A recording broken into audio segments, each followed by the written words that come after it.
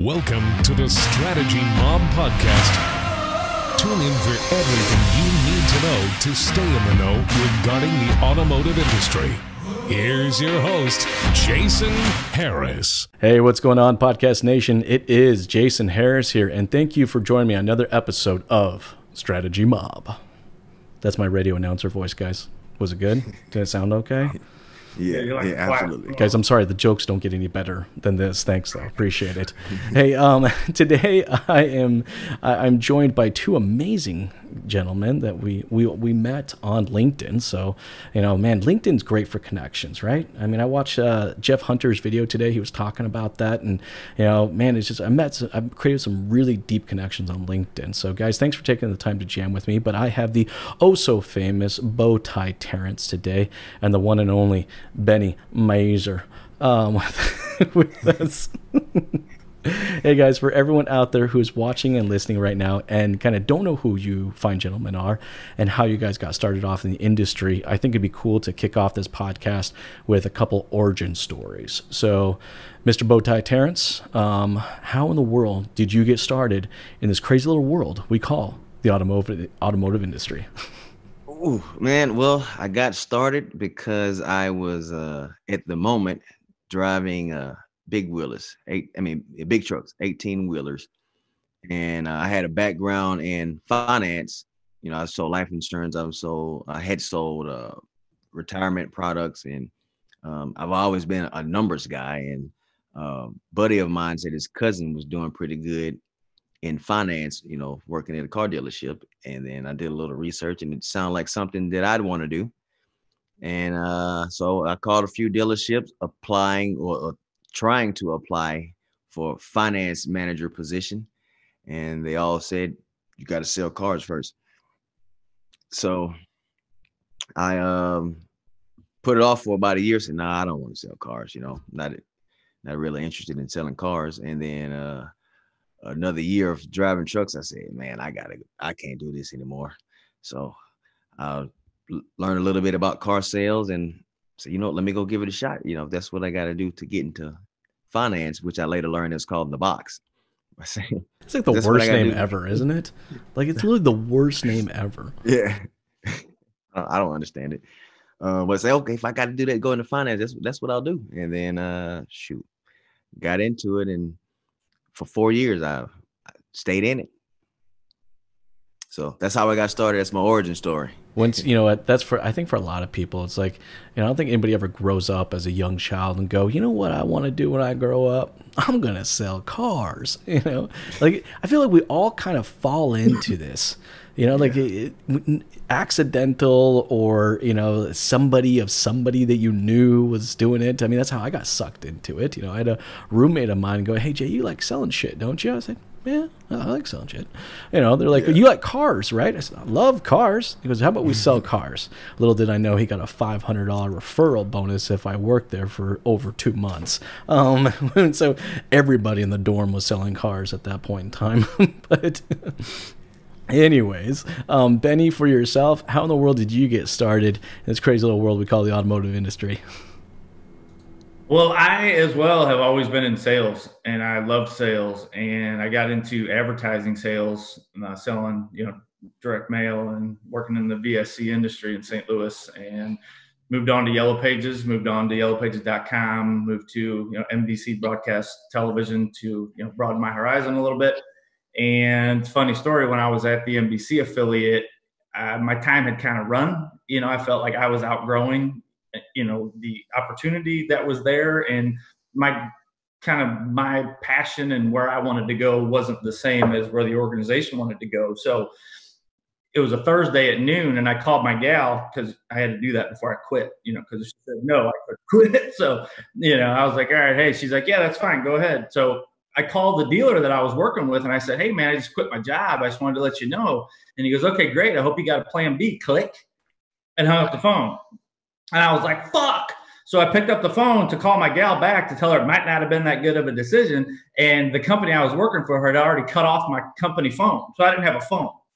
So I was like, oh, man, I'm driving 30 miles all the way home. And needless to say, he was just joking. And, he took my call. And that's how I started my company, and that's where we are now. That's a really good way to get introduced into the industry. Just a big sucker punch to the gut, and then be like, "Just kidding." Well, you know what, guys. Boy, are we some interesting times right now. You know, I mean, think about when we all started in this business. Gosh, seriously, I can't even fathom. In my wildest dreams would I have guessed, you know, that our industry would have had this many changes so fast. But I think that's a great place for us to kind of start. You know, I'd love to kind of hear what your guys' kind of current norm is. You know, Mr. Bowtie Terrence, I'll start with you. You know, what does that current norm look like for you, sir? Well, actually, you know, the current norm of the car business, you know, I was laid off for some time. So then they brought us all back. They brought us back at salary, you know, rather than commission. Yeah. So the that salary was a norm that I necessarily couldn't adapt to. So I said, I'm gonna stay at home for a little while until things do get back to commission. So my norm is being at home, you know, working on how to prospect real estate leads. So but it's the car business is, and I think, you know, I think when you use the word norm, there's going to be a new norm. Like things are never going to be back the way they used to be. And so like there were a lot of, you know, the way we were doing business at the dealership, before I say, you know, I'll personal furlough myself until we go back to commission, was that it was, you know, and I had grown, I said about a year into my, you know, sales career, I had transitioned over to internet sales. And one of the pains of being an internet salesperson is hearing, get them in. Are these people here? Get these people in. And you know, and if your people aren't at the store, you know, their file or, you know, their desires or whatever, their purchase gets pushed to the back burner.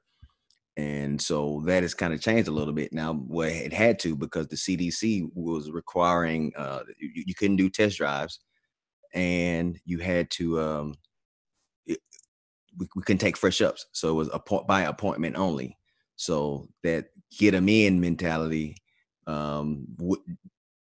right. So, or these people, so you had, you know, they were considering it, well, you know, we got to work things backwards now. But you know, that should have already been the norm, because that is the way people had already wanted to buy cars. So what should have already been the norm has now become the norm. So that's so totally true. You know, I mean, if you think about it, I mean, really what our current norm as far as how we're able to actually engage with the customer or sell to the customer is the way the customer's been asking us to do it for a long time. And I guess it took a pandemic to kick us hard enough in the ass as an industry to say, okay, I'll let the customer kind of drive the sales process and service process. I mean, I guess a global pandemic is what it took. But I guess there's a silver lining there. And I say that lightly because, you know, this pandemic has affected thousands, hundreds of thousands of people, millions of people in some very, very serious ways.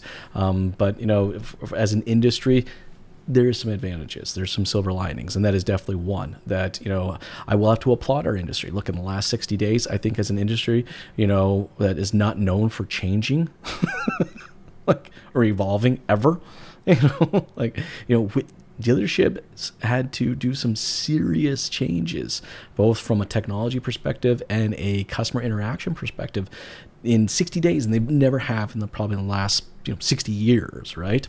But before we get any farther in the conversation, I want to ask you, Benny, and kind of get an idea of kind of what your current norm looks like for you, sir. I don't like that my gal took my office. 2 people working at home with the kid and shit. Like, it's just I need to go to work. I'm a mover and a shaker. I'm an outside guy. I'm in stores all day long. That's what I do. I'm comfortable in the store. That's what I do. I guess I'm blessed in a way, because in the St. Louis market, we never had any store shut down. We didn't have anything along those lines. Yes, a lot of in the St. Louis County areas, we are by appointment only, as Terrence alluded to previously. But in a lot of situations, most people still want to come in and purchase the vehicle. They still want to do that. So, everybody's dressed up like it's the emergency room, or like beekeepers or whatever it is, and I respect that, and sorry, audience, that made you mad or offended you, but I respect that. If people want to choose to die, then go choose to die. That's on you. Life's about choices. At the end of the day, we thought that, General Motors rolling out the shop click drive, or, using Googaboo for digital retailing, or doing this or doing that, and it was all going to change.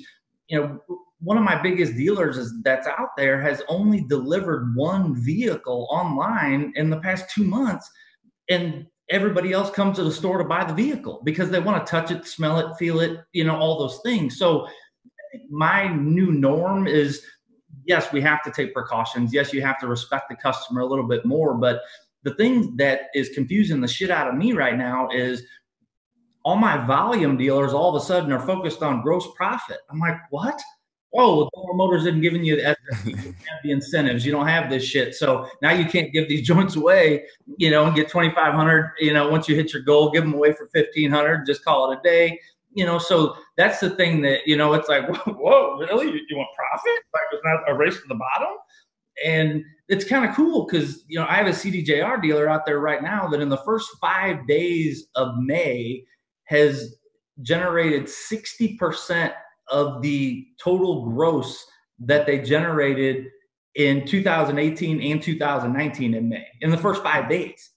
So I'm like, great for you guys. That's amazing. But we do cater to the customer more. You have to cater to the customer more. And, this world, it's a democracy. We don't have a dictatorship. This isn't, communism or anything like that. So give people a choice, give people a chance, and you'd be surprised. I mean, it's not like, a relationship with your spouse or your girlfriend where you say, hey, where do you want to go to dinner? And you sit there by yourself for 30 minutes in silence.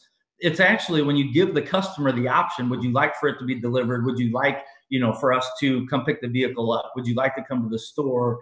They're actually, slightly decisive, and they'll tell you what they want. So, I don't really think in my Midwest market that we've been impacted as much as, larger metropolitan markets, East Coast, Chicago, LA, things like that. But yeah, at the end of the day, damn right, man, you got to pivot. You got to change with the times. Well, and I think for the core, that is what we're saying, change with the times. And, the customer's changed. But to your point, Benny, the customer's changed for a while. I mean, they're so used to being able to do their shopping and their research and, just get to the point where all they got to do is just press a button for the transaction portion of it.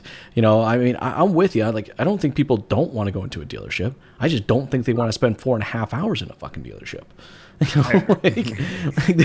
what I think it is. It's like, it's just like, how much of this can I just do from home and then go into it? I mean, like right now, it's like my local grocery store will deliver groceries. Okay. But I choose not to take that option. I'll order the groceries online and go pick it up because I want to get out of the bloody house for a little bit. I mean, hell, dude, I haven't worn shoes for like 2 weeks. Like I want to get out of the house and get a little interaction, but it's a minimal interaction, right? So all I got to do is kind of go in there, say hi to the tellers. Here's my name. They bring over my order, and then I'm done. I'm out, right? I'm not going to the grocery store and walking up and down the aisles aimlessly, for 3 to 4 hours, hopefully not 3 to 4 hours, but, but I don't think people want to do that at a dealership anymore. And they haven't for a while. And as an industry, we've had to change. So I think what it is, and I want to get your guys' thoughts on this, is that, maybe what it is this pandemic has actually shown us that the customer's expectations, all right, are not here, but they're really up here, and we need to gap that. We need to meet them. We need to meet them at where they're expecting, and they're expecting to be able to do majority of their shopping, a majority of their research online before they come into it. But I'd like to hear your guys' thoughts on how the customer has changed and how as an industry do we meet with those changes. Mr. Bowtie Terrence, I'll start with you, and Benny, I'll ask you the same question. Now, when you say change, you mean change over time, or how have they changed since the pandemic started? Yeah, I mean, I think over time, and then how the pandemic's just kind of highlighted it, right? Yeah, so I think you know, and I have, you know, I'm still fairly new to the car business, you know, only been in it for 4 years. So how they've changed, you know, maybe since how Benny, I'm not sure how much experience you got, but I'm sure from, you know, from 10 years ago to today is a lot bigger change than from when I've been in it. But you know, you mentioned being able to order groceries from the and then have them delivered. I did that for a while. I did not want to grow. I hate shopping. Like, so, you know, it takes me 30 minutes in a grocery store and I don't want to do that. And, you know, so there are a lot of people who don't want to go spend 4 hours into the dealership. They want to get it done beforehand.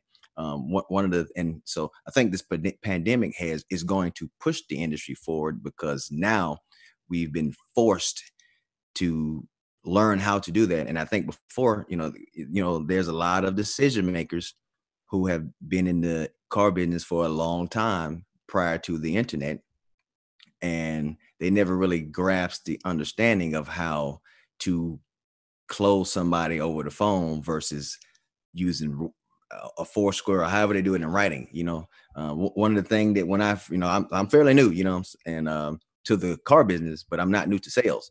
And one of the things that a lot of the, you know, old car dogs say, you know, when I would come back with my pencil, they say, "Hey, you ain't writing. There's no, you ain't writing nothing on here." You know, it's like, so I don't. I mean, I know that sometimes you have to, but there's a lot of that you don't have to draw graphs and do all this stuff to get somebody closed if you do a proper investigation. So if you ask the right questions, whether they, you know, if you ain't asked the right questions before they get to the pencil, you ain't done your job anyway. So it don't matter how much stuff you put on that paper.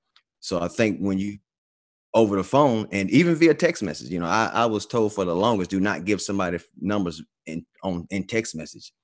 But you know, I've closed a lot of people because I gave them numbers on text message.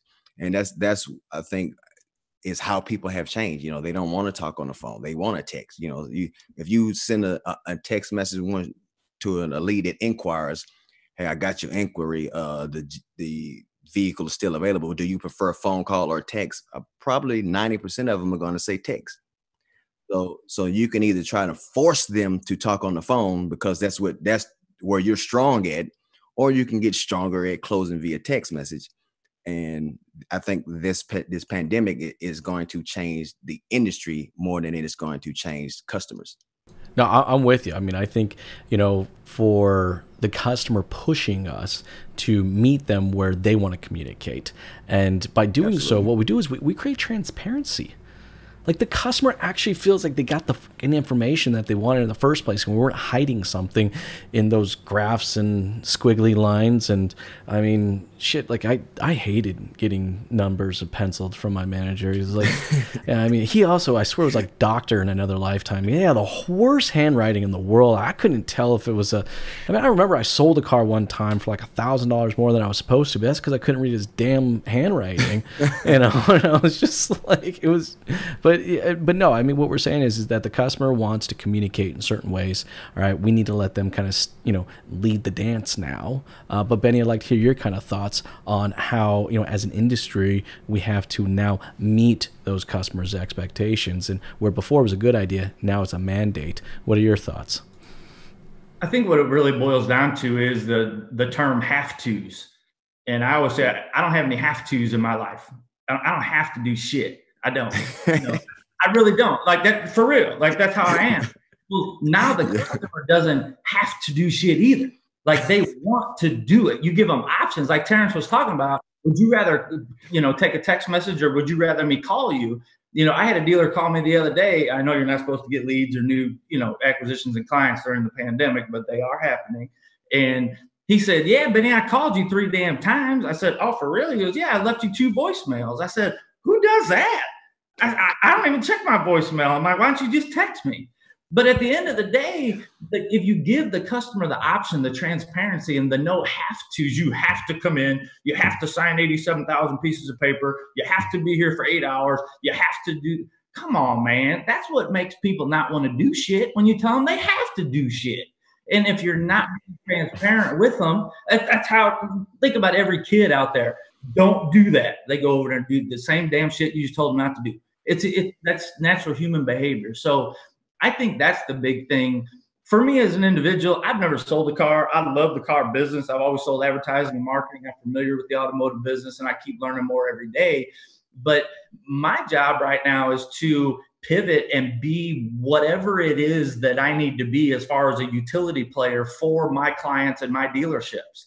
If normally I wouldn't be on the phone with Hertz going, okay, you guys are going out of business. Look, send me that shit over so I can see how much inventory you have, because we haven't had production in 2 months. We have no Silverados on our lot. You guys, you don't have any, but you got Tahoes with 31,000 miles on it, and you're going to drop them for 32 grand. Perfect. Give me 8 of them. All right, cool. So I'm sitting back going, well, I thought we were doing pay-per-click. What the hell? But, at the end of the day, like you have to want to pivot and, really, if you appreciate people, if you take, the best step to make people feel like they're coming to the table with some leverage and they feel like they got a fair shake, that's just relationships in general. You got to pivot with the times. And I really think it also, it comes down to your audience and your geographic area. I know some hillbilly ass dealerships out there that still got a double truck on the yellow pages and their phone blows up all day long because that's what works for them and their audience. So you can't really blanket it. Yes, the pandemic has, made a huge impact on everybody out there, whether you like it or not, or if you're, living under a rock or your head's in the clouds, it has. The successful folks, they're really eating a piece of humble pie right now and going, man, I think I'm going to take this a little more serious. And, it might not be a bad thing that we're changing with the times. It's fear and lack of knowledge. And in my opinion, that's what it's always been in the automotive business for change. However, if you got a good team, I think you can do it. And I know we can do it. Well, I'm with you, Benny. I think right now, you're going to see as an industry, from marketing people to salespeople to managers, the cream's rising to the top, Like in the past, I felt we've always been a little fat around the belly, when it comes to our marketing efforts, to our sales efforts. How many times I heard a dealership say, just get me a warm body. The hell's a warm body? Like, that's what you want on your floor, But things are clearly changing now, and let's actually talk a little bit about marketing and branding, because that's a big part for both of you guys. And Benny, I'll start with you on the marketing side. What from a marketing message, what message should a dealership have in play right now?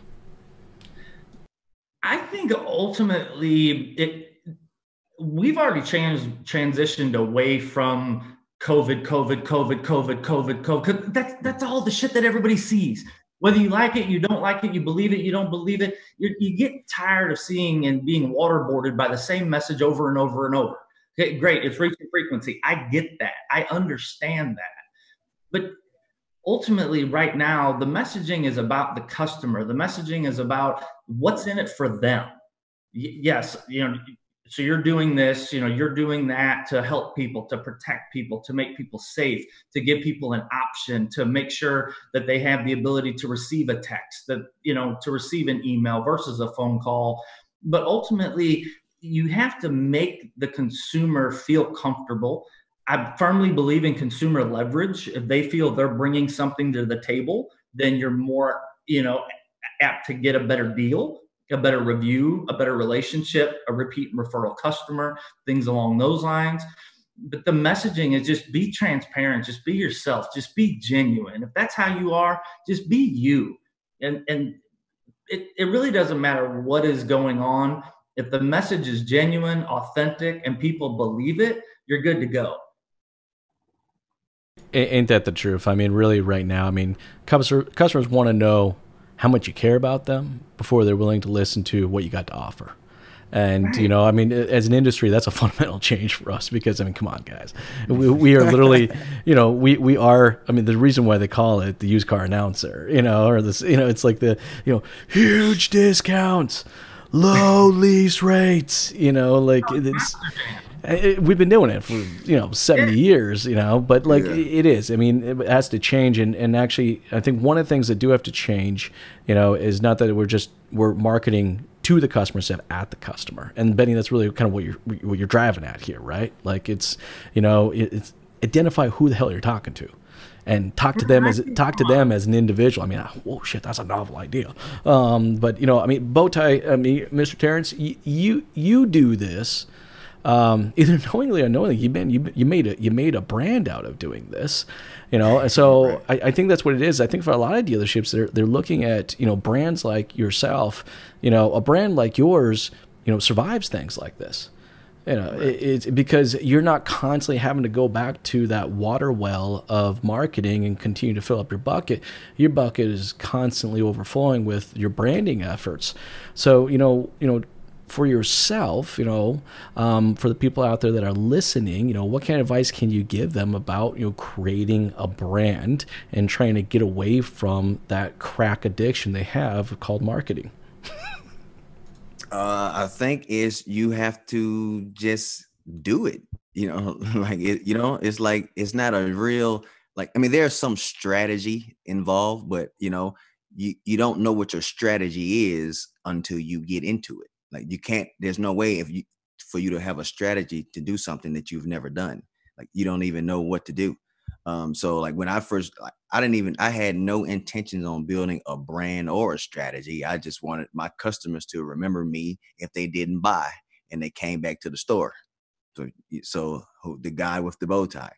And then I wanted more people, I didn't want to be the best kept secret. That's what it was. I didn't want to be a secret. So that's why I started doing videos so more people couldn't know of me, and then next thing you know, it's a brand. It wasn't nothing that I tried to do, but if you do, it doesn't matter what you do. If you do it consistently, it's going to become a brand. It can be like you, Jason, you don't have to say one thing about your orange tie. You don't ever have to mention it.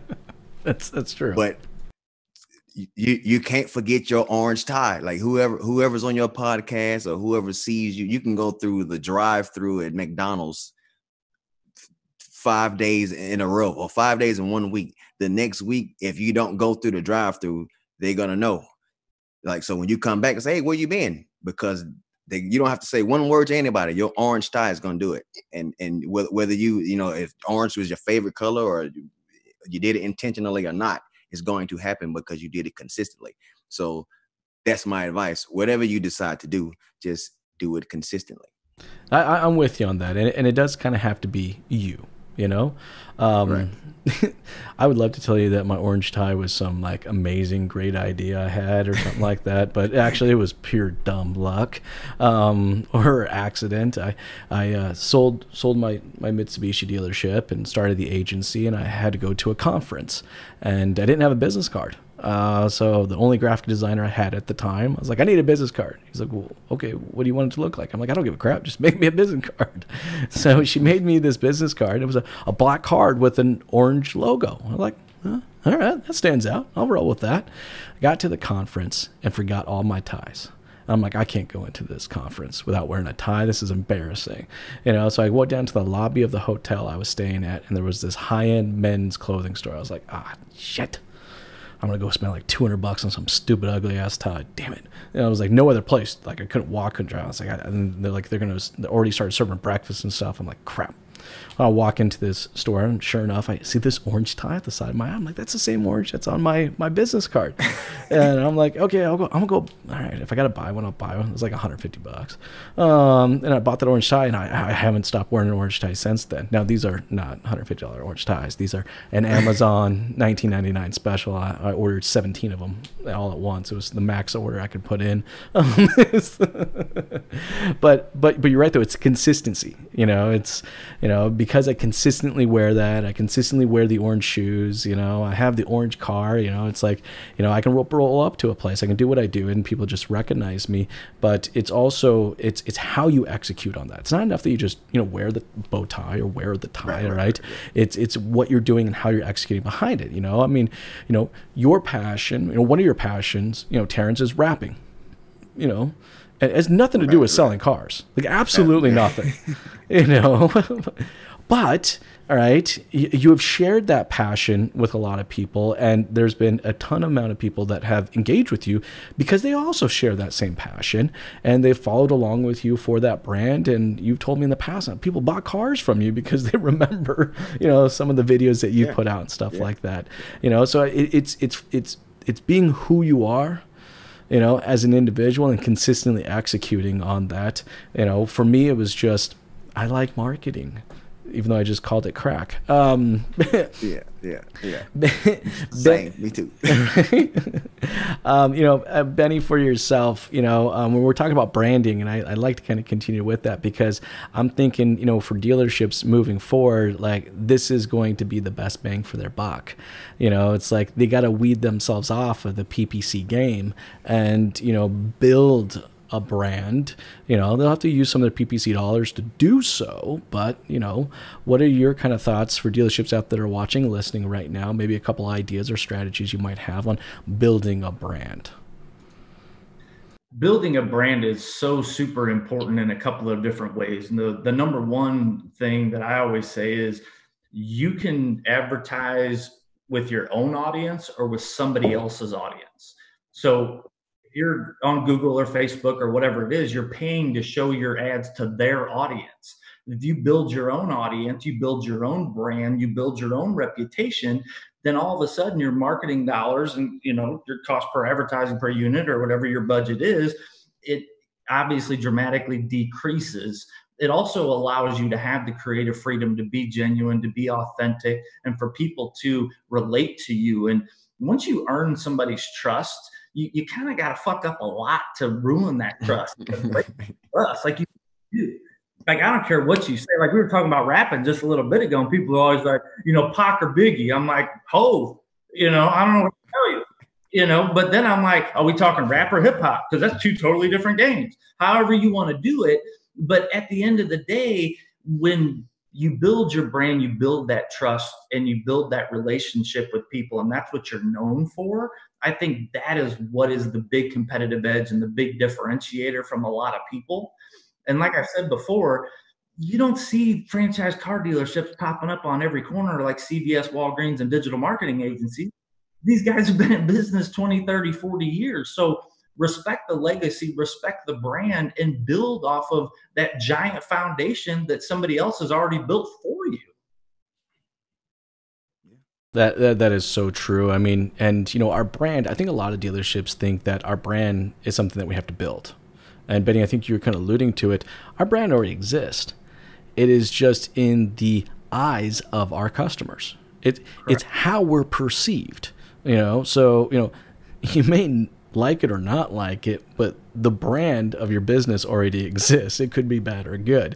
But I think what it is an industry, though, that we have to decide that we want how much we're going to enhance that perception.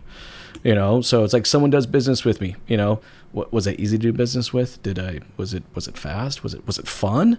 You know, because if those are the words that a customer will describe, then that's what my brand is going to be about, you know. But I think too often we don't spend enough time to actually define what our brand is. We let just our customers kind of define our brand through the reviews that they post on our website. Some definitely better than others, for sure. But I mean, Benny, you spend a lot of time. I love the videos that you do, man, where you actually sit down with the customer, right? Like, you let the customer kind of be that differentiating factor, you know, for that dealership. I'm curious, how the hell did that start, man? Where'd you come up with that idea?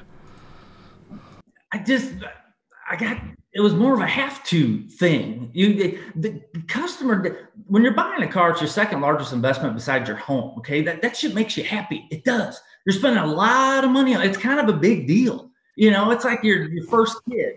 No disrespect to my second kid, but, you know, you're like, I'm having another kid. When you have your first kid, you're like, I got my first kid. You're all excited. So people want to share their joy. They want to share their passion. They want to share their experience. They want to share their purchase. They want to share all these types of things. And at the end of the day, let them share it. They're going to share it. There's a button on every single social media channel called share. Let's utilize that.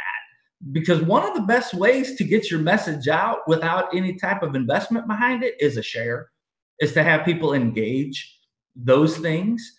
So put it out there and let the customer speak freely. Let the customer explain to you what it is. I'll walk into stores all the time and there's customers sitting there and they'll walk up to me and go, "Hey, can I do a little review real quick? Can you get me on camera talking about my experience?" I'm like, "What? I thought we have to make you leave a review before you leave the store on your phone, or it's going to be bad because you won't. Get the fuck out of here. It's okay. Let people have the option to do what they want to do, and they'll come back time after time after time and sing your praises." And you know, that type of content is real proof in the pudding. You know what I mean? Like, it's the real proof of what makes that dealership different, and it's coming directly from that consumer. So I love that you do that, and I thoroughly enjoy watching them. Hey, you know, on the line of communication, you know, we talked about what we should be communicating to our customers. You know, there's something, guys, that's been honestly rubbing me the wrong way, and I've been kind of wanting to get you guys' thoughts and opinions on this.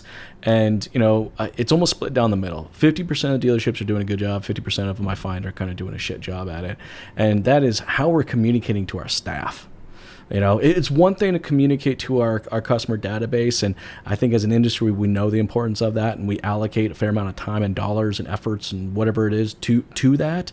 And then I hate to say it though, I think for a lot of dealerships out there, we really fall short on how we communicate, you know, to our staff. And I think because of this pandemic, it's become even more obvious. You know, I've talked to a bunch of salespeople, you know, and other staff members that have been furloughed or laid off, and they haven't heard anything from their dealership in 2 months, no communications. But then I've talked to other ones, and they're like, yeah, I have, you know, almost every other day I have a conversation, or we jump on a Zoom call with my manager, you know, and he's talking about this and where we're going in the direction. So it's like I'm beginning to see real leadership right now. You know what I mean? But I would love to kind of get both of you guys' thoughts and opinions kind of on how and what we should be communicating to our staff right now. Terrence, I'll start with you, and then Benny, I'll ask you the same question. Well, I think the one thing that we could be communicating or should be communicating to our staff is that we're a team. First and foremost, we're going to we are like, I guess, I don't know, the gratitude, I don't know, but basically, so there should be that's because there's still a number of people who are afraid to go to work, let alone go out to purchase a car. There are people who are afraid to go to work, but they have to because of bills. So there are, just to be appreciative. So some kind of gratitude to the employees showing up to work is greatly appreciated, and a message that should be communicated. No, I'm with you. I mean, look, I for a lot of dealerships, I think unfortunately sometimes we put the customer first in front of our staff, and I don't know. I actually kind of disagree with that. Absolutely. I mean, I think our staff before our customers is kind of the mentality we have to have, because our staff, I'll tell you this: the happier the staff are, the happier the customer is. It's just I've seen it that way, but I've never seen it the other way around. But to your point, Terrence, I think that's sales managers do need to be, showing their gratitude for their team. It is a team, for crying out loud, right? Like, right. You have a solid team of people, and you're expecting that team to come back and execute at a level like they were before this all went down. I mean, shit, you're right, Terrence. You better be showing some damn gratitude, man. I'm right there with you on that message. Thanks. Hey, Benny, for yourself, communicating to, staff, what's your thoughts and opinions of what we should and how we should be doing that? I agree wholeheartedly with Terrence, and obviously, the You Are Appreciated campaign that, we did and things like that that's the number one thing that me as an individual, I will, run into a wall for you if I know that you have my back 150%. If you respect me, if you appreciate what I do, I don't need the attaboys and pats on the back every day. I just need to know that you're going to be there with me in the trenches. I also think one of the big things is people seem to gravitate more towards individuals that teach them something or educate them on something. So, if you have a greenhorn on your staff that is scared to death to come to work right now because of a global pandemic, and you're like, hey, pussy, you better come up to the store or you're not going to have a job. Like, you can't do that. Whether you agree with it or don't agree with it, you have to respect that individual's feelings. You have to respect that individual's placement and their beliefs and their stance. And I think that's one of the things that it is, a two-sided coin, like you alluded to. There's dealers out there that treat their people like numbers and they're dicks to them. And you're just a number. You're replaceable, whatever. Okay, Beyonce, I get it. But at the end of the day, you still have to make those people respect the fact that they care about you. They're coming to work for you. They're coming to make you the money. And if you treat everybody like a number and say, oh, I don't care, you guys can all quit and we'll be fine, you actually won't. Because you're not out there walking the lot. You're not out there desking deals. You're not out there doing all the shit that they're doing.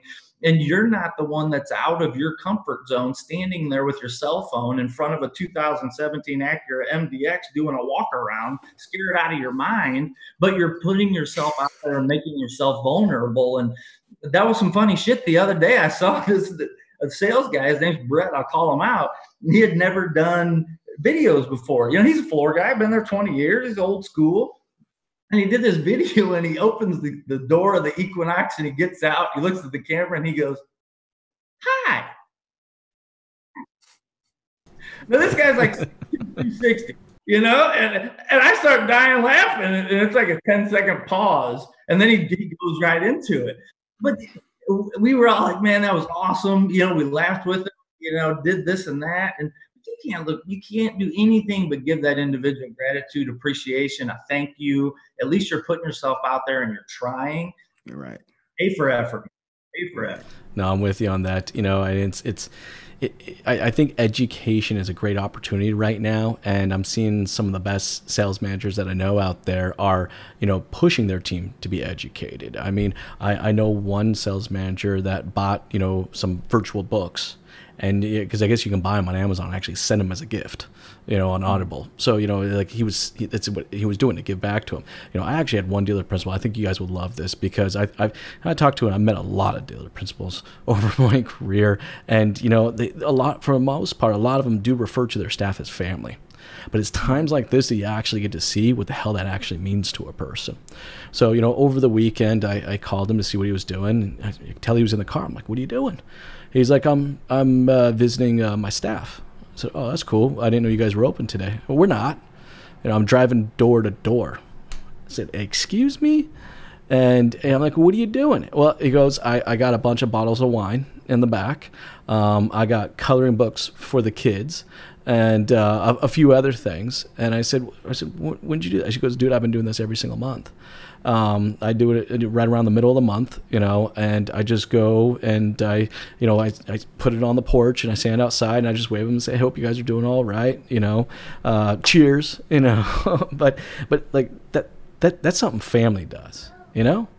Like that's really being a leader. That's truly being a real operator. And when you're saying that, your staff is like family, that's treating your staff like family and going as far as, doing things like that. He's gone as far as actually picked up groceries for some of his staff, because he's got a couple staff members that are diabetic and they're immune compromised, so he didn't want them going out, and he said, I'll do it. And the cool thing is now all of the team has now kind of done it. So now even some of the other sales managers are driving around and they're talking and they're visiting and they're dropping things off, and everyone seems to be offering everybody a helping hand. And I am so excited for when this dealership is back in full force, because I'm going to tell you right now, that team is going to be a force to be reckoned with.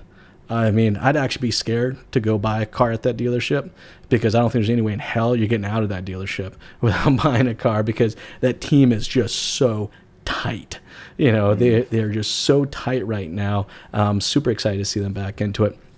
But I think there's some great examples. And hey, guys, I know it's getting towards the tail end of our time today, and I know that we could jam for probably a whole nother hour. But before you guys go, I could ask my favorite question of the day. Now, I prepped both of you, so I have high expectations of you guys. Okay, so Terrence, I'm going to ask you first. Mr. Bow Tie Terrence, what is pissing you off? I guess, shoot, we are talking about the car business, so how much time do I have? I guess I would say the number one thing that pisses me off, and I am the ultimate team player. I'm like football background from an early age up through the major college football player. I've coached little league kids, so I understand the importance of team. And I know one of the most important aspects of having a good team is making sure people are in the right position. And I think one of the things that I see the most in, and I say in the dealerships, but I've been at the same dealership, but I've had 4 general managers. And, as the general manager changes, so does the store. So wait, 4 general managers in 4 years? Yeah, absolutely. Dang, dude. So I think we need to get your dealer principal on the podcast. So I've had. You are appreciated, shirt. So I've been in 4 dealerships essentially, and each time one thing that I have seen is that people are not put in positions that best suit them. Like we'll have maybe somebody will get a shot on the desk, but the desk is not necessarily for them. Or maybe they excellent, great salespeople. Maybe finance should have been their promotion. So people will be promoted into positions that don't fit their strengths, and then they fail. And just watching, I've watched people that I have relationships with fail because they were put in position that didn't suit their strengths.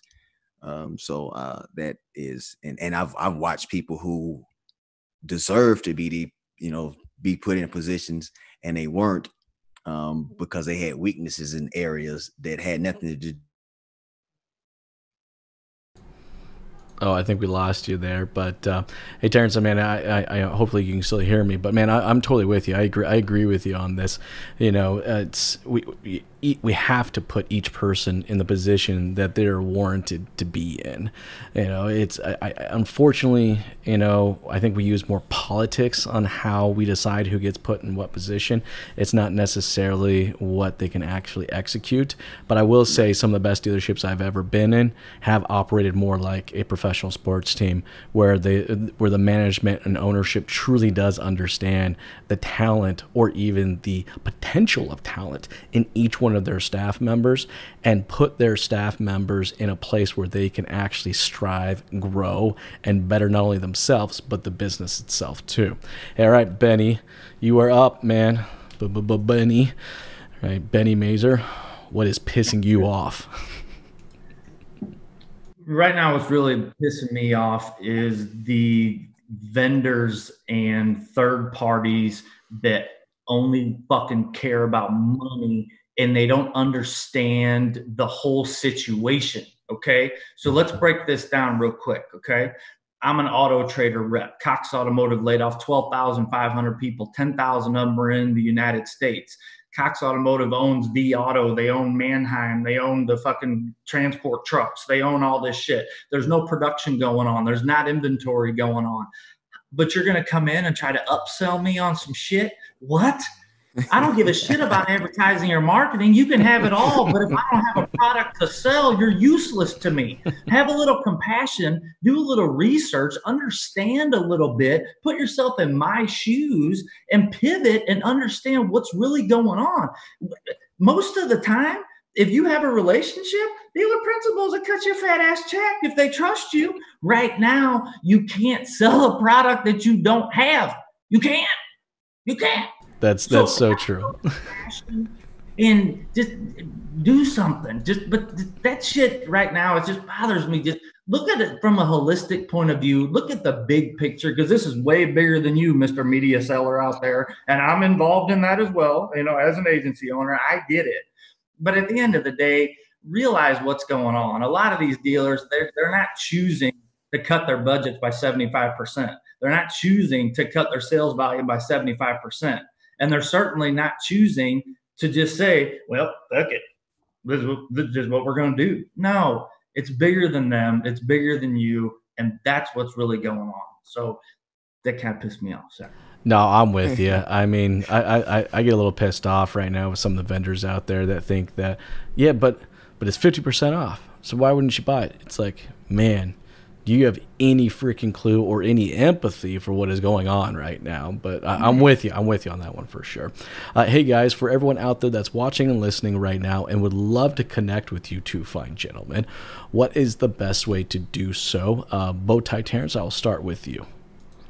Well, I actually got a URL, bowtieterrence.com, and it takes you to, there's a little button on there that says save to contacts, but there is links to all of my social media profiles, LinkedIn, Twitter, Facebook, Instagram, even my website. So just bowtieterrence.com, and however you want to connect with me, you can.